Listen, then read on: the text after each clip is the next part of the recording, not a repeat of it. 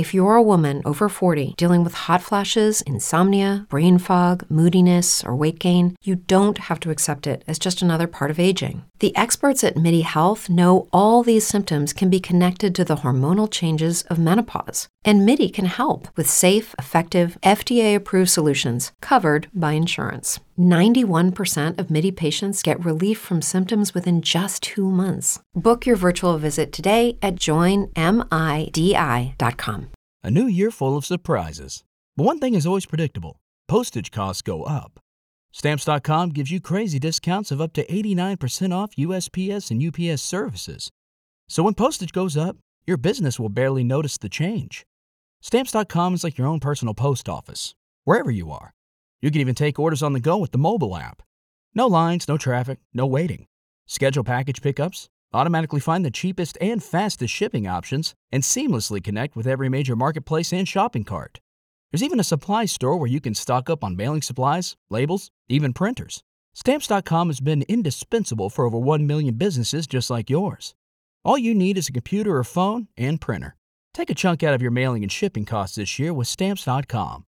Sign up with promo code PROGRAM for a special offer that includes a 4-week trial, plus free postage and free digital scale. No long-term commitments or contracts. That's Stamps.com, code PROGRAM. You are listening to the IFH Podcast Network. For more amazing filmmaking and screenwriting podcasts, just go to ifhpodcastnetwork.com. Welcome to the Indie Film Hustle Podcast, episode number 635. A day without filmmaking probably wouldn't kill me, but I wouldn't risk it. Anonymous. Broadcasting from the back alley in Hollywood, it's the Indie Film Hustle Podcast, where we show you how to survive and thrive as an indie filmmaker in the jungles of the film biz. And here's your host, Alex Ferrari. Welcome to another episode of the Indie Film Hustle Podcast. I am your humble host, Alex Ferrari. Now, how many filmmakers out there want to learn how to direct epic action on a budget? I teamed up with veteran film director and best-selling author Gil Beckman to teach a 3-day directing video series on how to direct epic action on a budget. If you want access to this free masterclass, just head over to indiefilmhustle.com/free. And guys, before we start, I want to let you know that we are having a massive Black Friday sale on ifhacademy.com. Courses that have been on there will be slashed a way that we have never slashed them before. We've never discounted our courses so much. Wanted to give back to the tribe and make it as easy as possible to get access to some of this top-notch education, from screenwriting to filmmaking, to film producing, from how to write a script, how to build characters that sell, to what to do with your script after you sell it, how to produce a script, how to distribute your film after it's done, and so much more. All you need to do is go to ifhacademy.com on Black Friday through Cyber Monday. Our deals will be there. Now, guys, today on the show, we have a very interesting story of a DIY filmmaker who taught himself how to make films doing skateboard videos, really, really low budget music videos, and just kind of like hacking away until he got a chance to not only work on huge music videos, but now he's working and directing Hollywood studio features. His name is Matt Stosky, and Matt is the director of the new Blue's Clues film that just got released on Paramount Plus. And what he was able to do with the budget he had is pretty remarkable, which makes sense being a DIY filmmaker. But we got into the weeds about how he came up, how he kept going when everybody was saying no, all the challenges he had to overcome to get to where he is, and so much more. So without any further ado, please enjoy my conversation with Matt Stosky. I'd like to welcome to the show Matt Stosky. How you doing, Matt? Good. Thanks for having me, Alex. Good to meet you. Thank you for coming on the show, brother. I really appreciate it. I get pitched on the show all the time for people to come on, and I heard your story of the DIY beginning of your career, just kind of like hustling it out, grinding it. Yeah. doing these crazy music videos to get started, and then all the way to where you're now, where you directed your first studio, the Blues Clues, Spider-Man Far From Home, or Yeah. No Way Home version of it, which we'll get to. I love the meme treatment. Oh my God. There's people. The internet is a great place sometimes, Sometimes it's a beautiful place. Sometimes. Every once in a while, it's every once in a while. So my first question, Matt, is how and why in God's green earth did you want to get into this insanity that is the film industry? Oh man. Wow. Why did I want it? That's a question I've probably never been asked. I think I was into it because like a lot of people, I was just making stupid short films with my friends, when we were young, running around the woods making horror movies. God, what was it called? Hacker Woods was like my first stupid horror movie I made with my friend Mark. And then another reason was because I just had access to equipment. My high school was Cousino and Warren, Michigan, and we had a radio station, TV station, and we would, the second half of your day, your fourth, fifth, and sixth hour, you just go to the radio station. It was like this rad place where there's like stickers on all the walls, and like my teacher had green hair, and we just got records from all the record labels. They would send it to all the radio stations first, and we were like a high school station. We weren't even a college station, but we had access to all this rad music, and that's where I learned how to edit by doing like radio dramas. So I did a lot of like audio editing, and I learned how to shoot local bands because we would be able to rent out cameras and we would just go shoot bands. So that's kind of how the music video thing started, was at my local like radio TV station. So I guess that's the beginning. That's how you got started. But I got to imagine that the second you decided to go into being a filmmaker, that all the money came in and you were living large and life was good and everything was easy. You got yeses all the time, right? Oh yeah. I have to, I'm trying to sell my fifth yacht because, I gotta pay for the tax reasons. For tax reasons. I understand. I too sold my seventh yacht last week. It's fantastic. Yeah. It's tacky to have too many, So. It's tacky to have too many, exactly. But when you got started, man, I got to imagine during those early years, there was a lot of rejection and a lot of just like not, you're talking about doing music videos, which I'm assuming a lot were free at the beginning just to get the reel up. What did you do to keep going when that door just kept getting slammed in your face?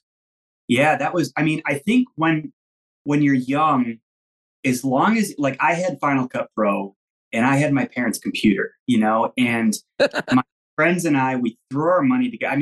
We borrowed gear from the school, to shoot stuff, but we also bought like VX1000s and VX2000s, like those skate video cameras.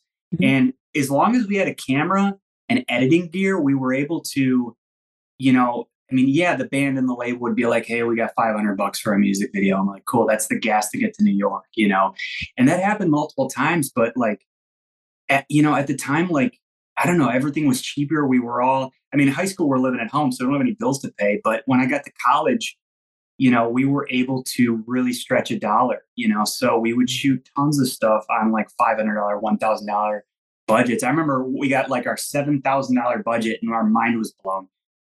For this video for this band called Evergreen Terrace. They're like this hardcore band from Florida. I'm still good friends with Josh James, who's in that band.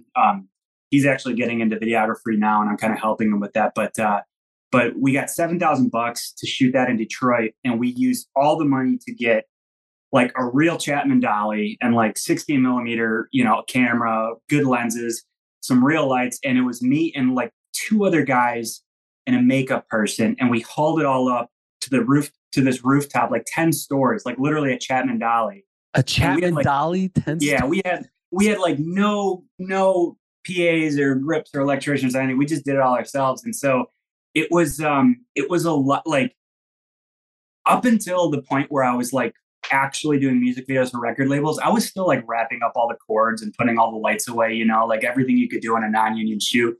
We were just used to it, So we had tons of situations where, even though we you write a lot of treatments and you get rejected a lot, but those treatments, those times we did get the opportunities, even if the label had $500, like we just had to be creative, we just had to learn how to shop in a fabric district and learn how to go to a party supply store and get confetti poppers, and just like weird things to add production value to a video when you can't build sets and really like, you know, the city of Detroit, like just scout the city and find the cool alleys to shoot in and find the picturesque areas and shoot when the lighting's good and all that stuff that, you know, the guerrilla filmmaking stuff, you just kind of learn it on the fly, you know?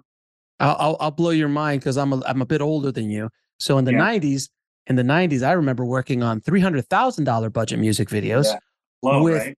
with which was low and third string artist. Not even the top. That's not top level. That's not the Taylor Swift of their day. It was third string. They were the backup singers of the real people who the label was trying to get out. I remember specifically, and I'm like, dude, seriously, that was so much money. Yeah. In Miami, no less. In Miami, not even in New York or LA. In Miami. Yeah, where you don't have access to like multiple rental houses and stuff. And that was, I mean, I think that was the biggest budget I did a commercial that was bigger, but music video wise, like the Disney videos I did, like the kid videos, that was the budget, and that was considered big. Like we're like, whoa, we could shoot 2 days instead of one, you know. But I mean, I got into the game right when I was just doing this. But a lot of the, you know, I heard a lot of stories from, you know, a lot of ADs and electricians I worked with, of, you know, being on the set, like the Michael Jackson set where he didn't show up and it was a 4-day shoot and everyone got paid full rates and they just sat around that, you know, kind of a thing. And you know, so it's just so much money. It's so much money was coming on, man. It was insane. We'll be right back after a word from our sponsor. If you're a woman over 40 dealing with hot flashes, insomnia, brain fog, moodiness, or weight gain, you don't have to accept it as just another part of aging. The experts at MIDI Health know all these symptoms can be connected to the hormonal changes of menopause. And MIDI can help with safe, effective, FDA-approved solutions covered by insurance. 91% of MIDI patients get relief from symptoms within just 2 months. Book your virtual visit today at joinmidi.com. When you drive a vehicle so reliable it's backed by a 10-year, 100,000-mile limited warranty, you stop thinking about what you can't do and start doing what you never thought possible. Visit your local Kia dealer today to see what you're capable of in a vehicle that inspires confidence around every corner. Kia, movement that inspires. Call 800-333-4KIA for details. Always drive safely. Limited inventory available. Warranties include 10-year 100,000-mile powertrain and 5-year 60,000-mile basic. Warranties are limited. See retailer for details. Lucky Land Casino, asking people, what's the weirdest place you've gotten lucky? Lucky? In line at the deli, I guess? Aha, in my dentist's office. More than once, actually. Do I have to say? Yes, you do. In the car before my kids' PTA meeting. Really? Yes. Excuse me, what's the weirdest place you've gotten lucky? I never win and tell. Well, there you have it. You can get lucky anywhere, playing at LuckyLandSlots.com. Play for free right now. Are you feeling lucky? No purchase necessary. Void where prohibited by law. 18+. Terms and conditions apply. See website for details. And now back to the show. Well, I mean, also to be fair, I mean, everyone was still selling, you know, $20 CDs back then. You know, there wasn't. It was a whole other different business model back then. And now the checks where you get 5 cents, you know, residuals on Spotify and stuff, you know. So like it costs more to send. It costs more to send the check than the check is worth. Yeah. So weird. Just send me a stamp. Send me a free stamp. Would you do that? That'd be more valuable. Yeah. So when you did a bunch of stuff like, you know, like, and I did a bunch of that stuff too, coming up as well, like doing these commercials and stuff like that. I wasn't getting paid. But when you first had a real client and it was a big budget, when you walked on set, you had a real crew. Yeah. You know, you're not wrapping cable anymore. Yeah. What did that feel like? Like when you were on the first time you were on $100,000 plus budget, you're like, oh God, this is real. Like there's a lot of pressure. How did you deal with that? How did you feel on that day?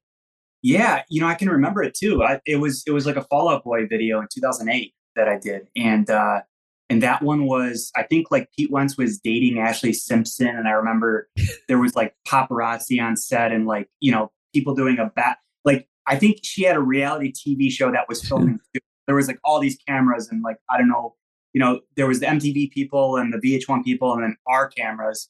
And so it was intimidating, but I do remember like Pete Wentz had my back, you know, he saw, I did this Anthony Green video that was really trippy with lots of animation. And that's the reason I was able to do Fall Out Boy, because he he vouched for me. He's like, I want that weird, trippy animation style.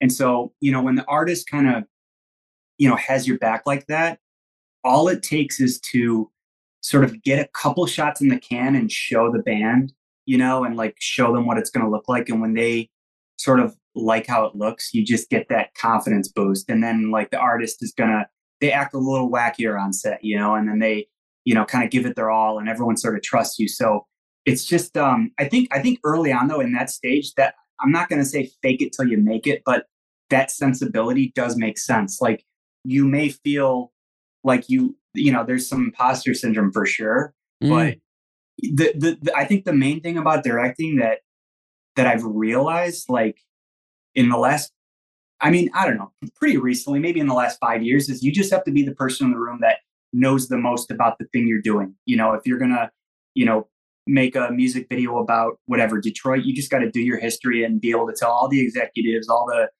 record label people, all the artists, like, yo, Detroit, this, and this, these spots are great. This is awesome. You just have to, do your research and know the most, kind of a thing. So with music videos, it was all about pre-production, just having insane storyboards and references and film clips and all this stuff. So when you're on set, you're showing the artist all this stuff.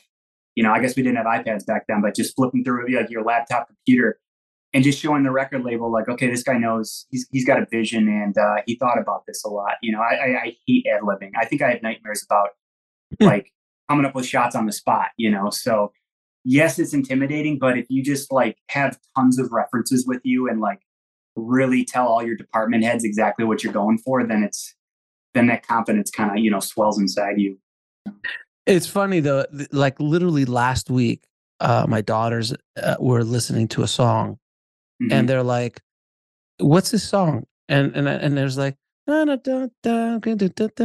like, that's CeeLo Green, and it's just like, I'm like, it's like, can we see the video? I'm like, I've never actually seen the video of this video, so I literally watched the CeeLo Green video, "Forget You," like 4 or 5 days ago.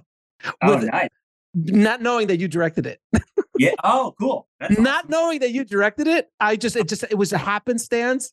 The universe just brought that to, so now it's like, it's fresh in my mind. I just saw it like literally 4 days ago. And then as I'm doing research on you, I'm like, son of a, he directed the CeeLo Green video. Yeah. Was that CeeLo Green? Because that was such a massive hit for CeeLo Green. I mean, so massive. Was that the thing that just took your career to another level? It was, for sure. I mean, that's the thing that got me representation. It got me an agent and a manager, that, Eric Garfinkel and Britton Rizzio, and they're the ones that taught me the narrative industry, the film industry, and got me reading scripts and all that. So that video was a big help for me for sure. And we didn't, it was, the whole story behind that's really interesting, because I was working at, Refuse TV, which is, this woman, Kathy Pello, runs it. She also has a record label called Sargent House. And she's this like incredible, just punk rock woman that knows everyone. She's like, knows the New York party scene. And she hung around with all these, I think she was a model back in the day, and she hung around with all these legends, and she knew people in the theater and the Broadway world. And she was a commissioner for Atlantic Records as well. So when that track was kind of sent out, the song was called Fuck You. And a lot of big name directors passed on it. Like I don't quote me, but I think like Mark Romanek and Spike Jonze and Chris Cunningham, like all passed on it. Like, all these, they were trying to go that artsy route, and she was like, well, we got like a $60K budget and we got to do this in one day. And so I got to like write on it, and I just wrote that like Motown doo-woppy treatment, and he loved it. So, enter 16-hour day, try to shoot this thing at Cadillac Jacks up in the valley. And that's what like kicked it all off. So it was a really good, like, I have to thank Kathy Pello for that, because, a lot of people, I don't know, everyone's break is always a weird story like that. Like, it was right place at right time, kind of a thing, because she happened to be the commissioner for that video. And a lot of people happened to pass on it just because the song was obscene, the title at the time, until they did Forget You, which they said, hey, we need some radio play, guys. yeah and it had that viral thing because it was like an obscene title, but it was such a happy going doo-woppy song. Right. It sort of made FU this popular meme viral thing, so it's I always thought that was kind of fun, how that that whole thing happened. It was quite the interesting journey. It was, what year was that? I mean, it was at 2010 or 11. Exactly. Cause it still had a vibe. Because I remember the 90s when you had the McGee's of the world and the Michael Bays of the world where they're using the cross processing and it really vibrant colors. Yeah. You had really vibrant colors in that. I remember it wasn't gone like a McGee Smash Mouth video was back in the day, but it looked beautiful. And then you mixed in this whole like musical aspect to it, which was like, which was the sign of like where you're going. Cause this is what you love musicals. And we'll talk about the musical side of you in a minute.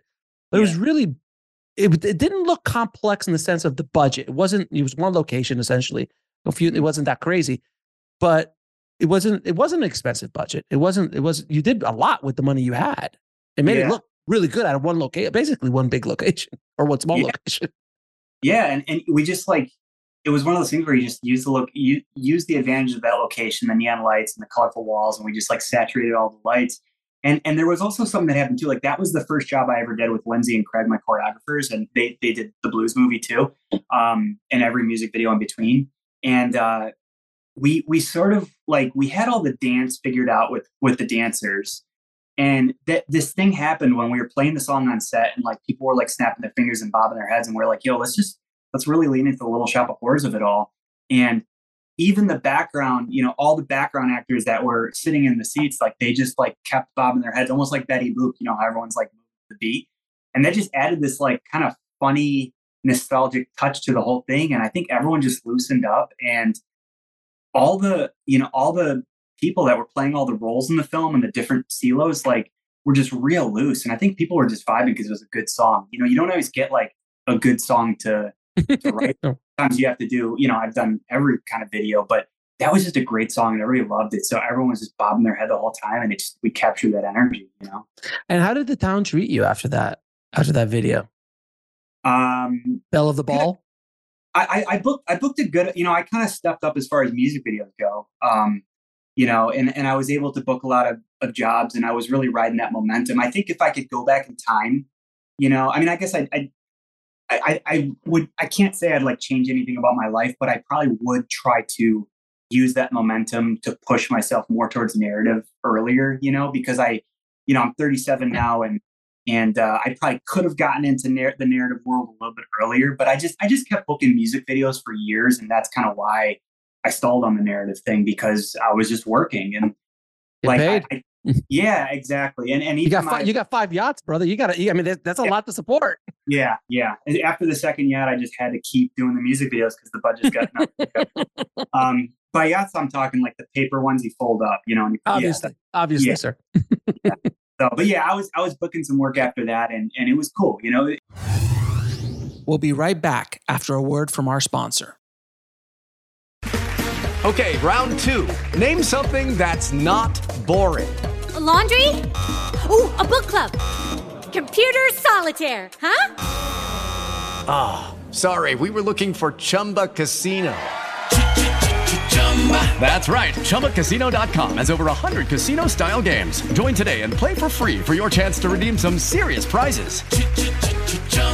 ChumbaCasino.com. No purchase necessary. Void where prohibited by law. 18+ terms and conditions apply. See website for details. Hello, it is Ryan, and I was on a flight the other day playing one of my favorite social spin slot games on ChumbaCasino.com. I looked over at the person sitting next to me, and you know what they were doing? They were also playing Chumba Casino. Coincidence? I think not. Everybody's loving having fun with it. Chumba Casino is home to hundreds of casino-style games that you can play for free anytime, anywhere, even at 30,000 feet. So sign up now at ChumbaCasino.com to claim your free welcome bonus. That's ChumbaCasino.com and live the Chumba life. No purchase necessary. VGW. Void where prohibited by law. See terms and conditions. 18+. Hello, it is Ryan, and we could all use an extra bright spot in our day, couldn't we? Just to make up for things like sitting in traffic, doing the dishes, counting your steps, all the mundane stuff. That is why I'm such a big fan of Chumba Casino. Chumba Casino has all your favorite social casino-style games that you can play for free anytime, anywhere with daily bonuses. That should brighten your day a little.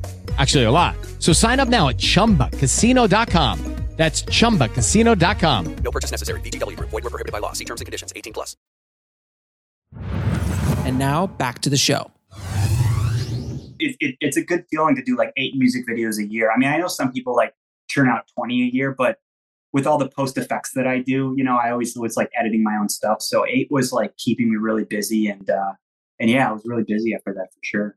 That's awesome, man. Now, we all, as directors, there's always that day on set that the entire world's coming crashing down around you, and you don't think you're going to make it. You're not going to make it. And arguably, that's every day. But there's generally that one event that really stands out of a project. If you don't want to say the project, you don't have to say the project. But if it's a project, you could say it. And what was that event, and how did you overcome it as a director? I have to say that's only happened. I mean, yeah, we have tough days, and yeah, we have to like, kill setups and weather happens and things like that.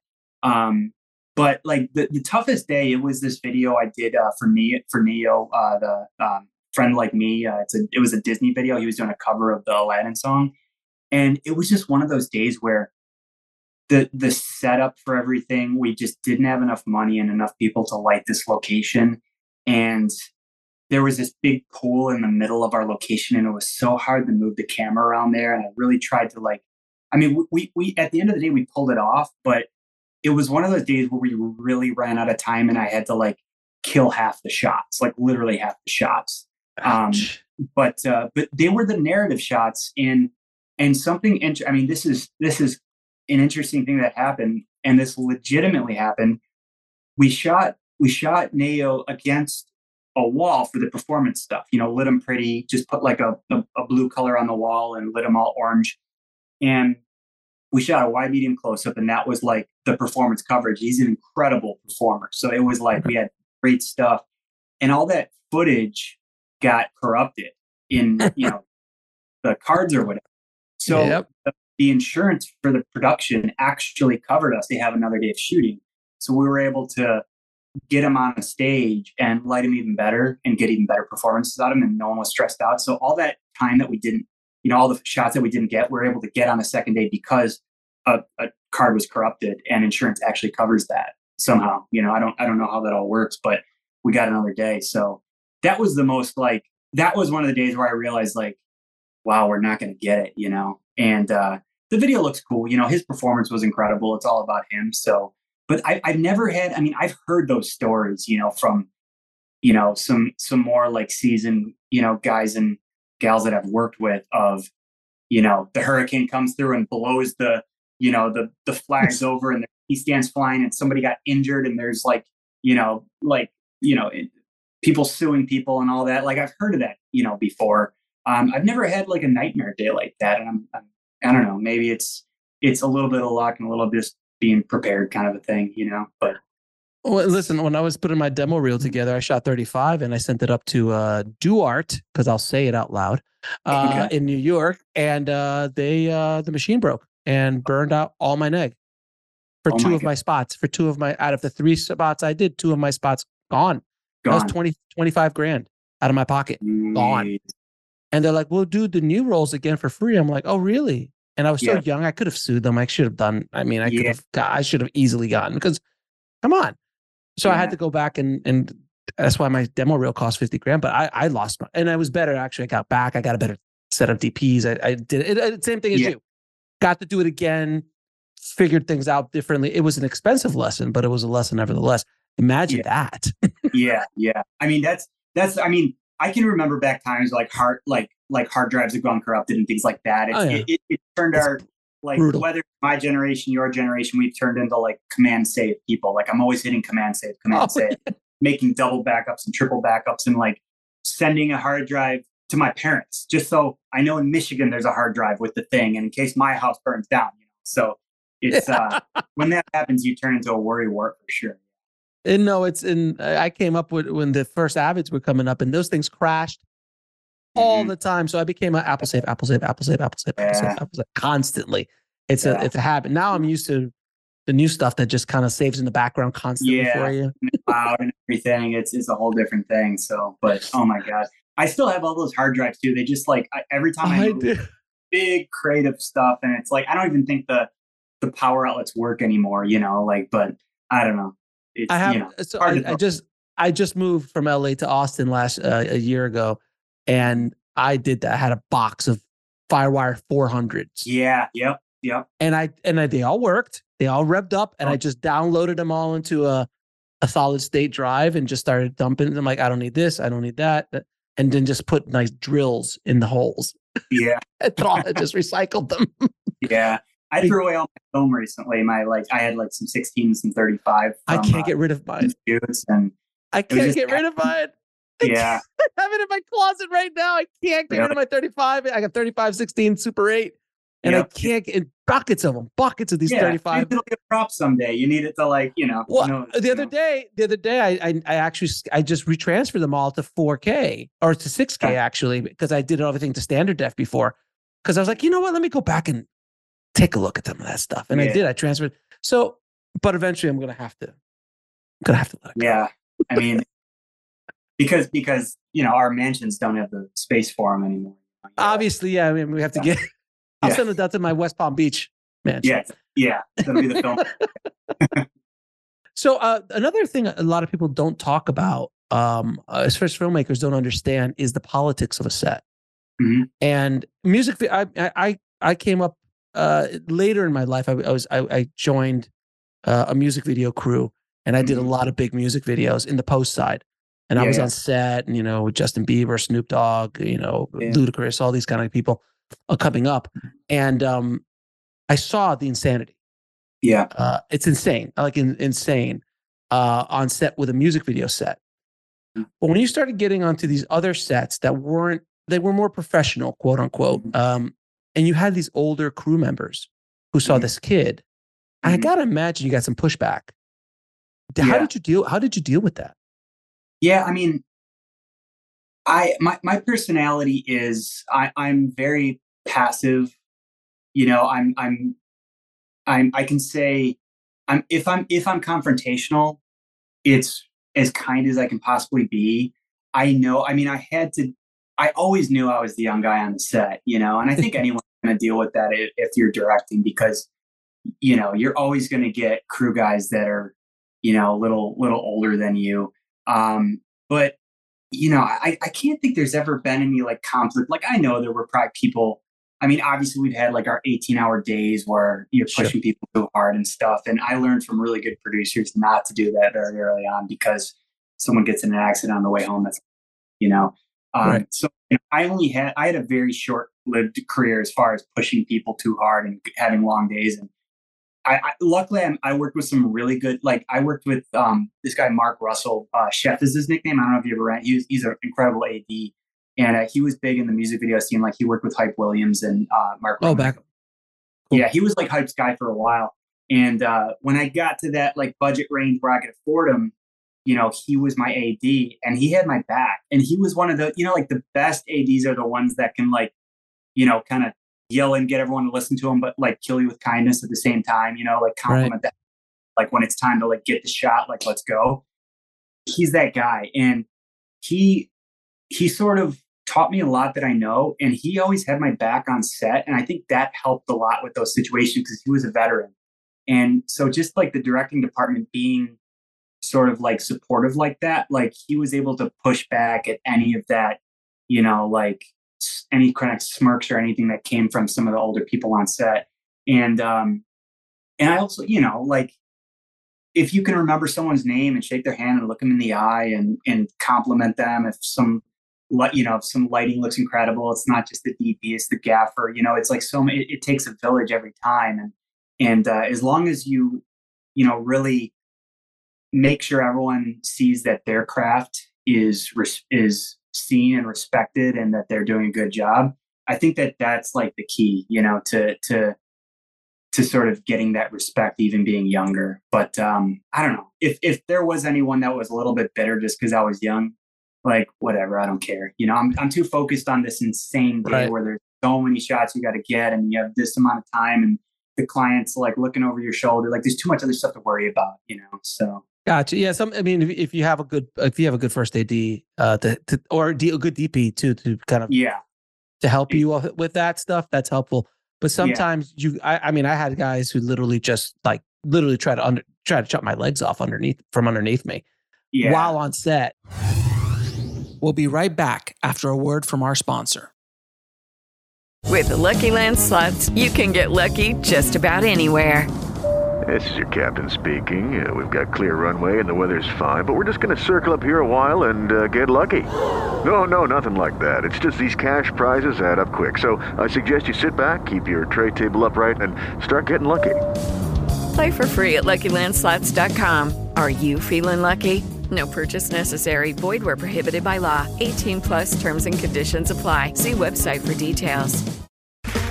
Okay, round 2. Name something that's not boring. A laundry? Ooh, a book club. Computer solitaire, huh? Ah, sorry, we were looking for Chumba Casino. That's right, ChumbaCasino.com has over 100 casino-style games. Join today and play for free for your chance to redeem some serious prizes.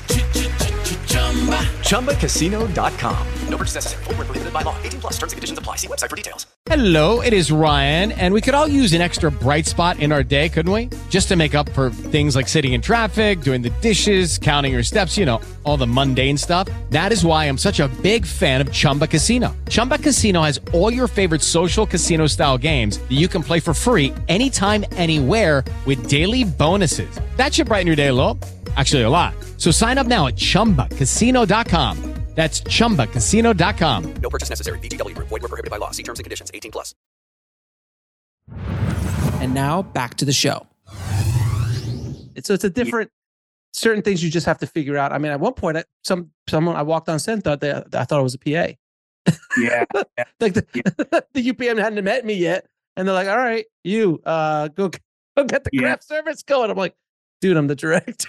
Yeah, that's happened to me recently, actually, because like I had a couple like our second AD was like because I just wear a black t-shirt and jeans because I'm there to work. I'll be on my knees and I'll get my hands dirty and I'll it's like he's like, normally the directors I work with like show up like with a suit and a tie and makeup and their crazy hair and all this, and I'm like, yeah, man, I'm just like here to work. It's the same mentality. Like it doesn't matter if you're sitting like, and I also like don't like to sit. Like I'm always trying to stand because that was like in music video world, it was like you see a shot and you're gonna run over and talk to somebody, and then like you just can't be on your butt. I haven't had that luxury yet. So maybe in a commercial I sat because that's like the bottle. Oh. It's all about like 4 hours on lighting the freaking bottle. I mean, and the clients, they're like, and you're like, just do. Let me know when you want me to yell action. Yeah, exactly. But when you got like a million setups in, no time to do it, like you're running. And I think as long as, and a lot of people see that too. They see how physical the job can be too. So it's like maybe you get respect from that too. So.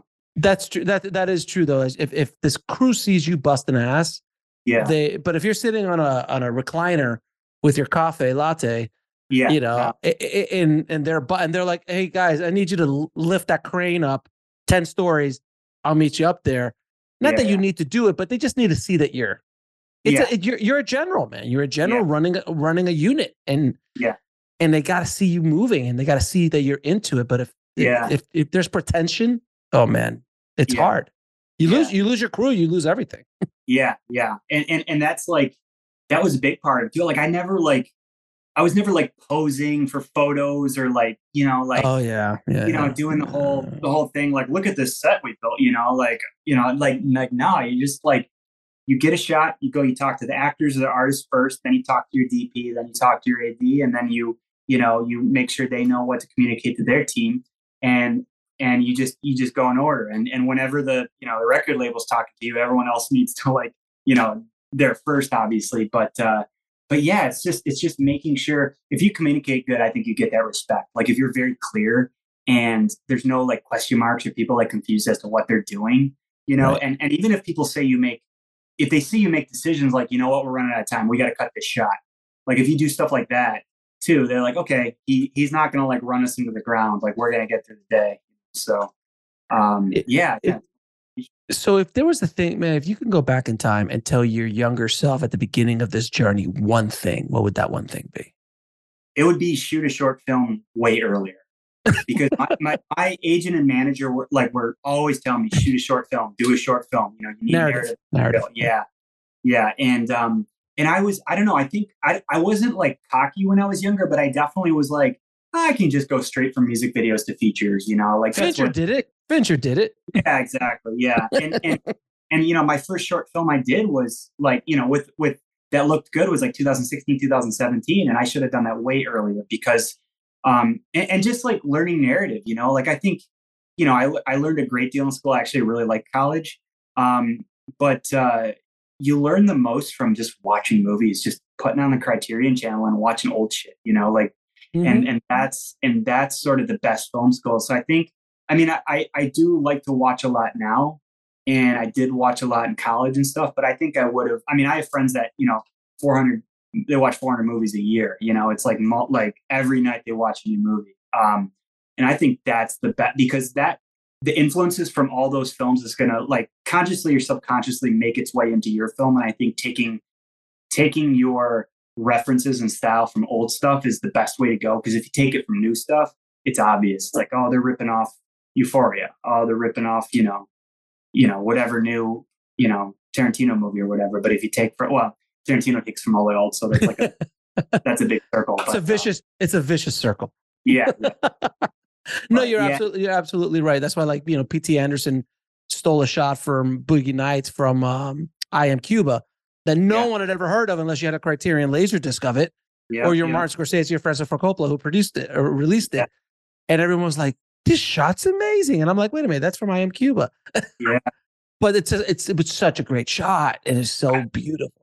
You know, I saw that for the first time just recently because I'd never heard of it. And I Am Cuba. Yeah. It's just like I saw that one shot and I was just like, "Is this like it?" Just how did they do it? And no, and the thing that they did was how they did the stuff. We're talking about 1950s. Technology. These tank of 35 millimeter cameras. I mean, tanks weighing a ton. Yeah. And they're flying them around like they were like an iPhone on a gimbal. Like it's, I mean, just insane. And then from the ceiling, from a rooftop down an elevator, walking around into the water, like mind blowing. Mind blowing. And that's why the whole practical way is always the best. Like, and I think even people that swear by CGI, you know, I've seen good CGI for sure, and I like certain amounts, but you subconsciously know it's not real, you know. But when you put that real practical thing there, or the camera really, you know, like what Inarritu does and what they did in what's the Top Gun? Top Gun. Oh yeah, even Top Gun. Yeah, I saw that 3 times in the theater because I was just like, I know this is really happening, and it blew my mind. And can you imagine if that would have been CG? Can you imagine if that was? It wouldn't have made the money. It wouldn't. People would be like, great. Yeah, that's a really good example of something that everyone's going to hear before they see that it was all real. You know, so if there's like a good, I think films should definitely have campaigns behind them if they do pull off crazy practical things. You know, like even what was that film that came out? Victoria, the one shot. Was it a film? You know, they said like, yes, this actually is a one shot film. It's not like a Hitchcock foreground pass that we're doing. Like we shot this. I think they did it 3 times, and the second time was the one they used or something like that. But that was they started at 2 a.m. or 3 a.m. and the film ended at 5 a.m. And it's an actual one-shot thing. And I don't care who you are. If you know that information before you see the film, it's going to make the experience that, like when the guy plays the piano or he catches the thing or they have the squibs and the guy gets shot, like you just know, like, wow, this was all planned out, you know? And it's just like... it's another experience. It's like seeing the 18-wheeler flip in Dark Knight. You're just like, yep. And you could tell that's real. Like there's no CG. You can't CGI the way it looks. The motion, the things that are clicking, it's just too complicated for it to look real the way it is. Yeah. Did they do a Jackie Chan on that and show it multiple times? I can't remember if it was like you mean like when I'm sure they did. I'm sure the edit was like that, but it once it left, it was there, and then I think they probably cheated a little bit as far as just the edits. But that thing was, and then I think boom, boom, boom, like they probably crammed it down like 3 times, like the Jackie Chan style. But it's still real. Yeah, you think in the edit they were like, oh my god, we have 18 incredible angles of this, but we can only show like 3. You know, like because they probably had so many. I also heard. I mean, I can't remember this, but I thought I saw a viral video where. Did they shoot that during the day and they just colored it to be night? I think that was night. At least the behind the scenes that I saw was night. Yeah. Yeah. So that would be too difficult, man. No, you can't day for night is tough in general. Like, but to do something like that with the light, no, man. Maybe it's because like I remember seeing somebody filming it from their apartment and it just looked like daytime, you know. But maybe it was the prep or I don't know, because they had to, you know, it wasn't. I don't think it was a oneer. I think they could do it more than once, but who knows? But now we're getting into some geeky film stuff. Now. Yeah, exactly. So when two filmmakers get together, we start going down that road. Yeah, I Am Cuba turns into Chris Nolan real quick. Yeah, exactly. So your feature film debut is the new film Blues Big City Adventure. Yes. How did the guy who directed Fuck You get the Blues Clues? You know, a big Paramount release. You know, how did that happen? How did you get involved in this movie, man? I have to say I worked with Brian Robbins back in 2013. Brian Robbins, he's now head of Paramount. You know, was head of Nickelodeon, had Awesomeness TV. When he was at Awesomeness TV, I did like a sort of teen musical thing with him called Side Effects, and I just stayed in touch with him over the years. He then eventually got me like an Aquafina commercial. We'll be right back after a word from our sponsor. With Lucky Land Slots, you can get lucky just about anywhere. Dearly beloved, we are gathered here today to... Has anyone seen the bride and groom? Sorry, we're here. We were getting lucky in the limo and we lost track of time. No, Lucky Land Casino, with cash prizes that add up quicker than a guest registry. In that case, I pronounce you lucky. Play for free at LuckyLandSlots.com. Daily bonuses are waiting. No purchase necessary. Void where prohibited by law. 18+. Terms and conditions apply. See website for details. And now back to the show. And then I did like a pilot for Nickelodeon with them. And I think the script was kind of sitting around for a while with Blue's Clues, you know, like they had always wanted to do it. And the timing was right because, you know, Steve went viral last year. And as far as the co-viewing ship, a lot of the adults that grew up with Steve now have kids that are growing up with Josh. So I think from a a free promotion standpoint, like if the parents are going to watch it, the kids are going to watch it. If the kids are going to watch it, you know, it worked out. The timing worked out. And Brian just called me and he was like, hey man, like we got this thing and it's a musical. And I was kind of in that musical because he gave me a lot of creative freedom. Like obviously I don't forever want to be in the kid space. I don't want to be in the preschool space, but I want to show like, hey, I can take something with a, you know, like an indie budget and stretch every dollar and make it look like 3 to 4 times more than what we really had. Cause that's what we had to do in the music video world. And, you know, fingers crossed, I hope like I know that like our movie's coming out the same day as Disenchanted, you know, the big Disney tentpole, whatever, you know, they probably had $100 million on that.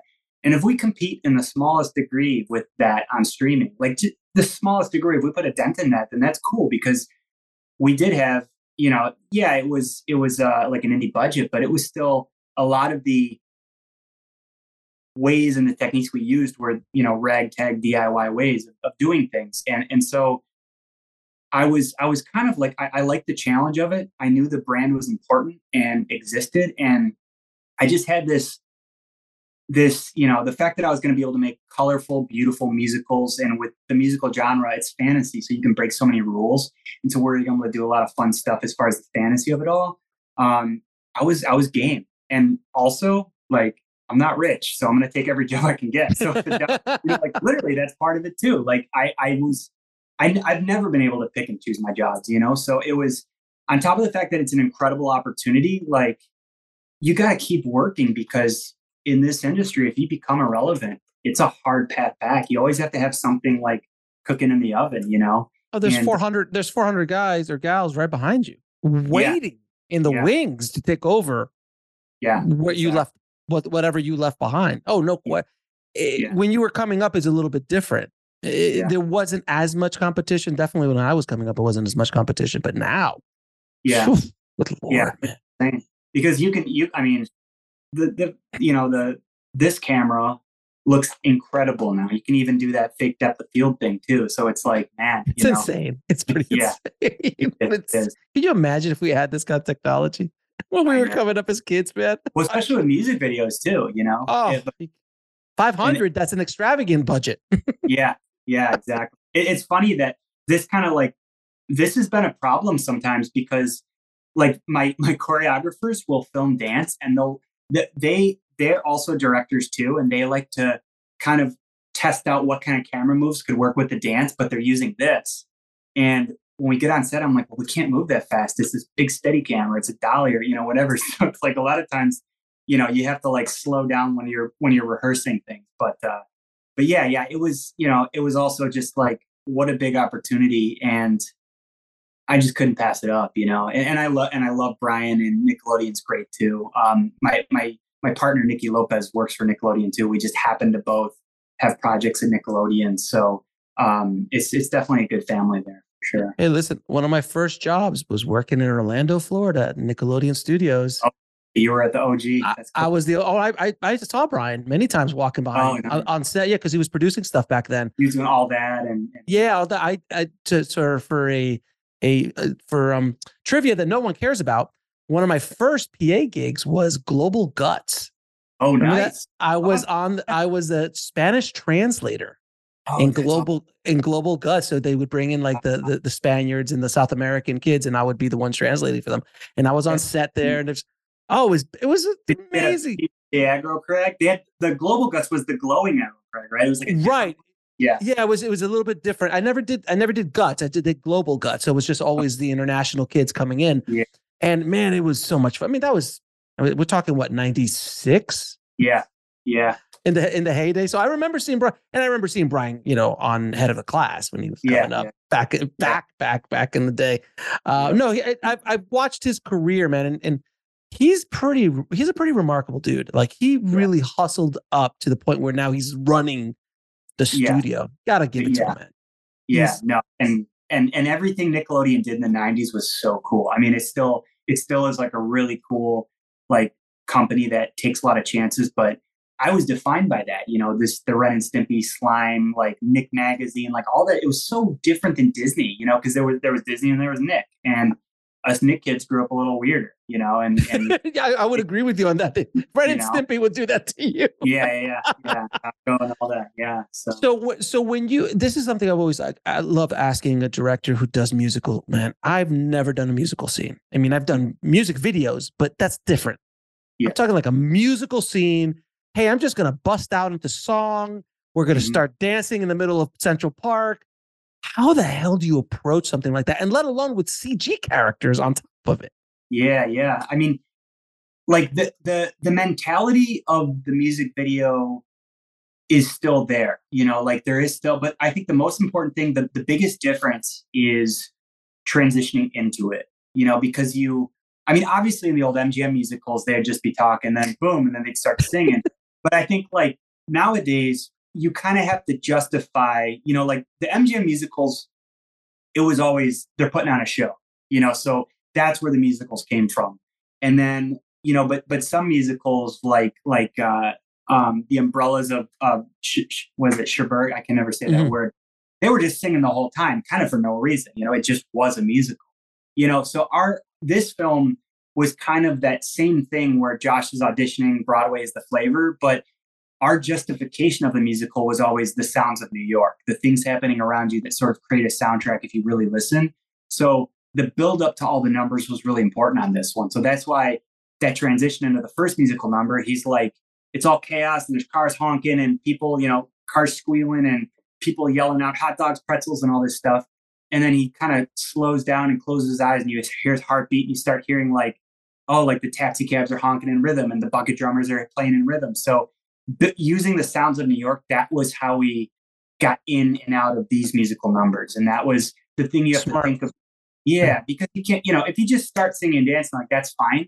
But it's so much cooler if you like kind of transition into it and sort of justify what you're seeing on screen is a story element.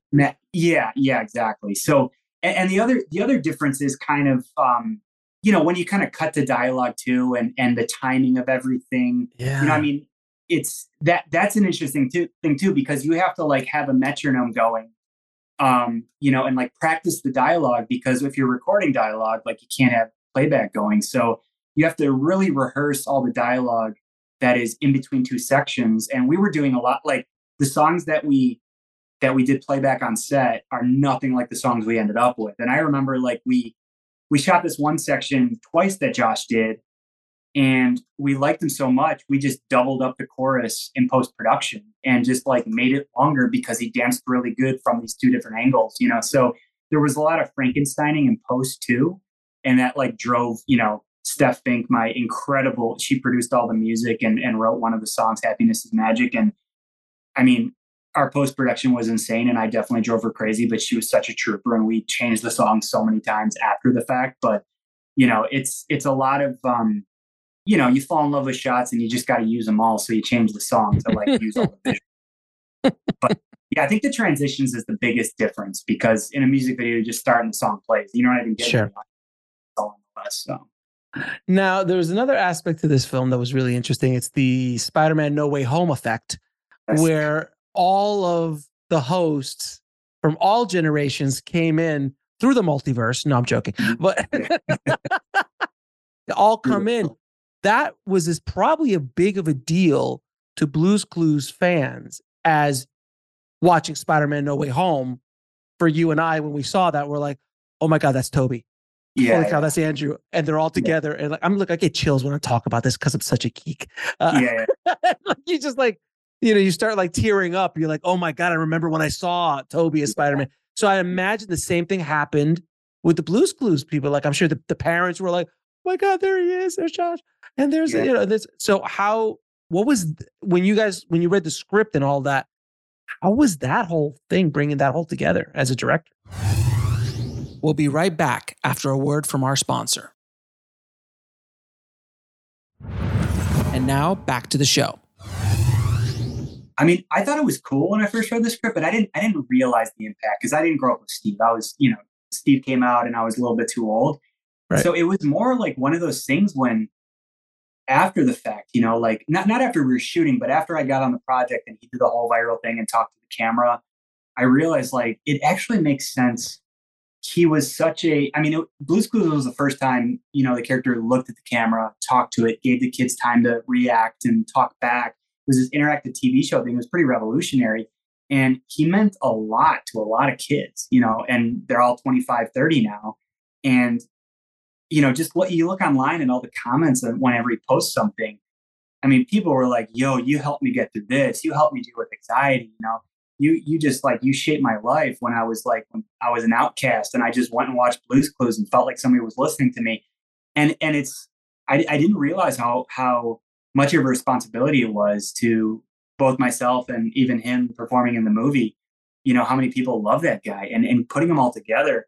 I mean, I by the time we were shooting, I was like, yeah, this is important because there's all the rules of Blue's Clues, you know, like, you have to make sure you talk to the camera at eye level. You don't look down at a kid. You don't look up at a kid. You know, you're talking on their level. And Steve was teaching me a lot of that stuff too, you know, before we were shooting, because he directed a bunch of Blue's Clues as well.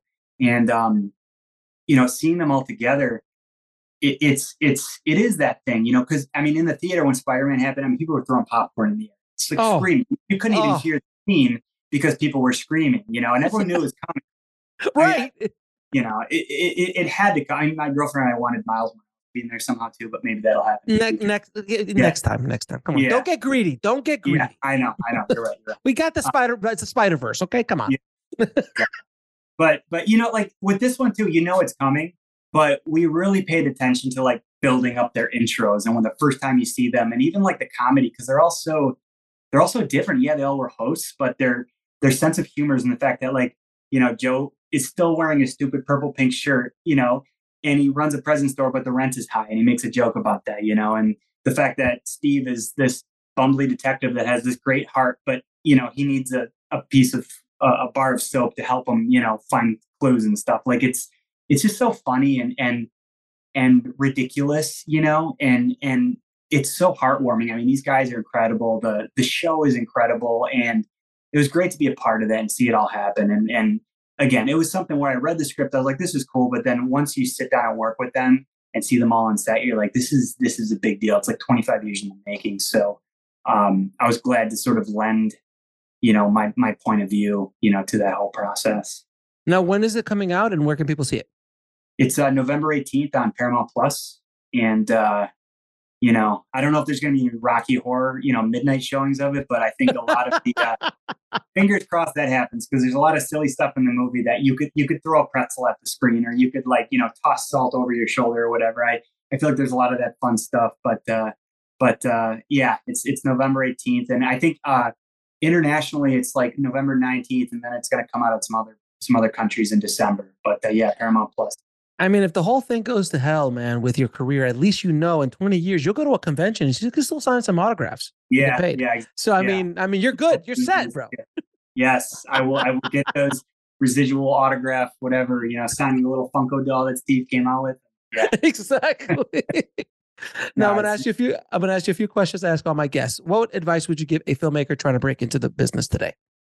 I'd say write and conceptualize what you know. You know, just if you're obsessed with Christmas, make a Christmas movie. If you grew up in Chicago, make a movie about Chicago. If you know a certain neighborhood there, write about that. If it's your cultural background and you're really invested in that, just write what you know. Because when you pitch in a room and you know more than the executives about something, you know, they will genuinely want to hear that story. You know, if you make a movie about something it shows, you know. So if you know something front and back, like, you can be the guy. You have to be the only person that can make that movie. Good. That's actually really good advice.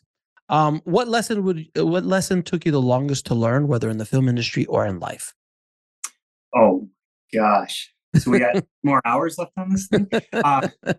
No, it's never worth it. I think on set, it's never worth it to do anything that isn't safe. You know, there's always those there's those moments where, like, obviously there's so many people on set that don't want you to do unsafe stuff, but you can sense when you're pushing something a little too much, when a crew member is pushed a little too much, when an actor is pushed too much. It's just never worth it. Like, find a different solution, because you don't want someone being too tired when they're driving home. You don't want an actor to lose your respect. You don't want someone getting hurt. It's like, it's just not worth it. Don't take chances with safety. Yeah, and I've had too many stunt guys come up to me. I'm like, I could be on fire. I'm like, I don't need you to be on fire. Yeah, exactly. You're right. You need to. Have you ever met a stunt guy who didn't do that? All of them do it. Because it's like, hey, we're just suspending this guy from wires, but they want the explosion, you know? So it's always like, I need you to jump 10 feet. I could do it 60 feet. And I could be on fire. Yeah. While there's a tiger chasing me. I'm like, dude, I don't need, no, you need to relax. Every single stunt guy I've ever met always. Yeah. Oh my God. I love stunt people. No, they're the craziest. They are the craziest carnies in our carnival. I mean, they are nuts. They are in the best, wonderful, wonderful, loving way. They are absolutely nuts, and they make our films so much better. And last question: 3 of your favorite films of all time. Okay, number 1 is going to be 8.5, Fellini. I'm obsessed with it. The whole thing feels like a dream, and it feels like looking at my own childhood, even though it's a totally different culture, you know. Number 2 would be Natural Born Killers. That thing just breaks so many rules, and it just all the formats they shot on and how they shot it, and it's this like awesome, like, Badlands love story, but updated, and it's so 90s, and I love that movie. And then number 3 has got to be Clockwork Orange. It's just Kubrick. I mean, every one of his movies can be in anyone's top 10. He was a director that made, like, the best horror movie of all time, the best war film of all time. I mean, arguably, you know, the best drama of all time, the best comedy. But Clockwork Orange, just, I mean, it was it has roots in my punk rock, like, high school upbringing, and that's just the movie we watched on repeat a million times. Can you imagine releasing the first 20 minutes of Clockwork Orange in today's world? I mean, how could they even do it then? And I'm watching, I just watched it recently again. I'm like, this stuff is still so far gone, so far out that you could not release it. Can you imagine if a major studio released this today? Yeah. It's crazy too, because everything that's like based off books is really obscene and dirty and profane. You know, books are always the dirtiest thing ever. You know, it doesn't matter how old it is. Like, you read an old Henry Miller book, you're like, whoa, you know, but, you know, that's where all the good movies come from, is great books. You know, a lot of them do. And so it's the obscene will always be there. And let's hope the studios keep releasing it, because they're the fun ones. Matt, man, it's been a pleasure talking to you, man. Continued success and congratulations on all the success you had. And thank you for bringing Blue's Clues to the new generation and bringing all of them together, man. It's a lot of fun, man. So I appreciate you, my friend. Thank you for having me. Nice to meet you, Alex, for sure, man. I want to thank Matt so much for coming on the show and dropping his knowledge bombs on the tribe today. Thank you so much, Matt. If you want to get links to anything we spoke about in this episode, head over to the show notes at indiefilmhustle.com/635. And don't forget this week that on Indie Film Hustle Academy or ifhacademy.com, we have the biggest sale we have ever had on a Black Friday weekend. It starts at 9 a.m. Eastern Standard Time on Black Friday and goes through Cyber Monday at midnight. Guys, trust me, if you've been interested in any of our courses, this is the time to check it out. Just go to ifhacademy.com. Thank you so much for listening, guys. As always, keep that hustle going. Keep that dream alive. Stay safe out there, and I'll talk to you soon. Thanks for listening to the Indie Film Hustle podcast at indiefilmhustle.com. That's INDIEFILMHUSTLE.com.